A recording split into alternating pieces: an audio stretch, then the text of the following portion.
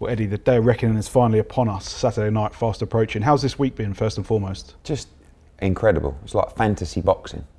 You know, imagine just putting a card together that you could never actually normally put together, and then bring in a load of different promoters, a load of different fighters from around the world, world champions, pound for pound greats, you know, heavyweight legends. I mean, it's got everything. And you know, coming up to what I think will be not just the card of the year, but maybe the best card we've ever been involved with. Just heard you downstairs talking to DAZN. You're very confident Anthony Joshua does a number in style. Listen, it's a real fight. Like I rate Wallin, and I rate his confidence. You know, he really fancies the job. But if everything we're hearing is right, if everything that we've seen is right, then I think you're going to get a real big statement from Anthony Joshua on Saturday, and a devastating knockout. Co-main is an intriguing one. Deontay Wilder's barely boxed around in 3 or 4 years. Joseph Parker's coming into his 4th fight of the year.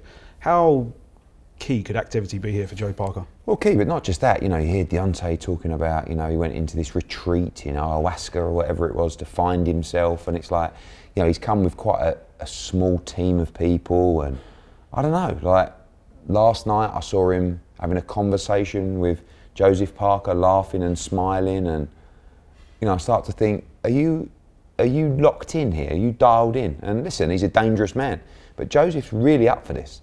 You know, he's really got himself together, coming off a good win. I expect Deontay Wilder to win the fight, but if you let Joseph Parker get in this fight, and again, fighting a guy who hasn't had the activity, this is a dangerous fight for Deontay Wilder. Daniel Dubois and Jarrell Miller yesterday, arguably the press conference highlight. You publicly said on the top table you're backing the Brit here. I loved it. I mean, look, I know I'm never going to agree with Jarrell Miller in terms of what he did and what happened, but history's history. People make mistakes.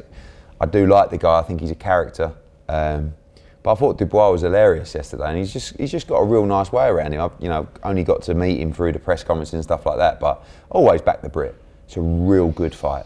Like, we don't really actually know how good Jarrell Miller is. He doesn't hold many wins over many world-class heavyweights, if any.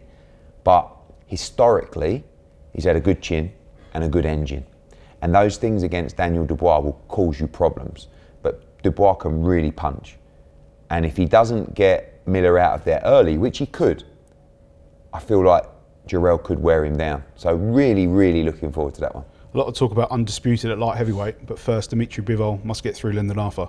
Yeah, I mean, you know, everybody knows the deal we've put in place for Dmitry Bivol to have this fight and go on and fight for the undisputed. But, you know, Lyndon Arthur's another Brit, and it's a real tough fight for him. You know, I think the one good thing for Lyndon Arthur is the activity of Dmitry Bivol has not been there. He's been out of the ring for over a year.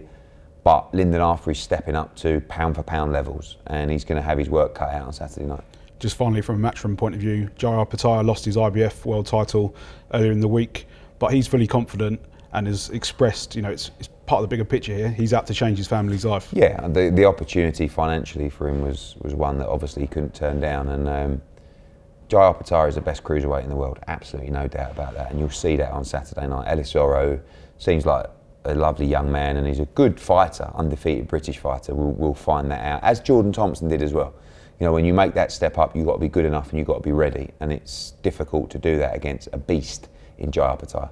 Just finally, a little talk about Joshua and Wilder. Yesterday it was all business, all eyes on Saturday. Anything you can tell us about talks behind the scenes? No, look, you always hear reports, it's done, it's signed, it's not done, it's not signed. Anything can happen here on the ground very quickly.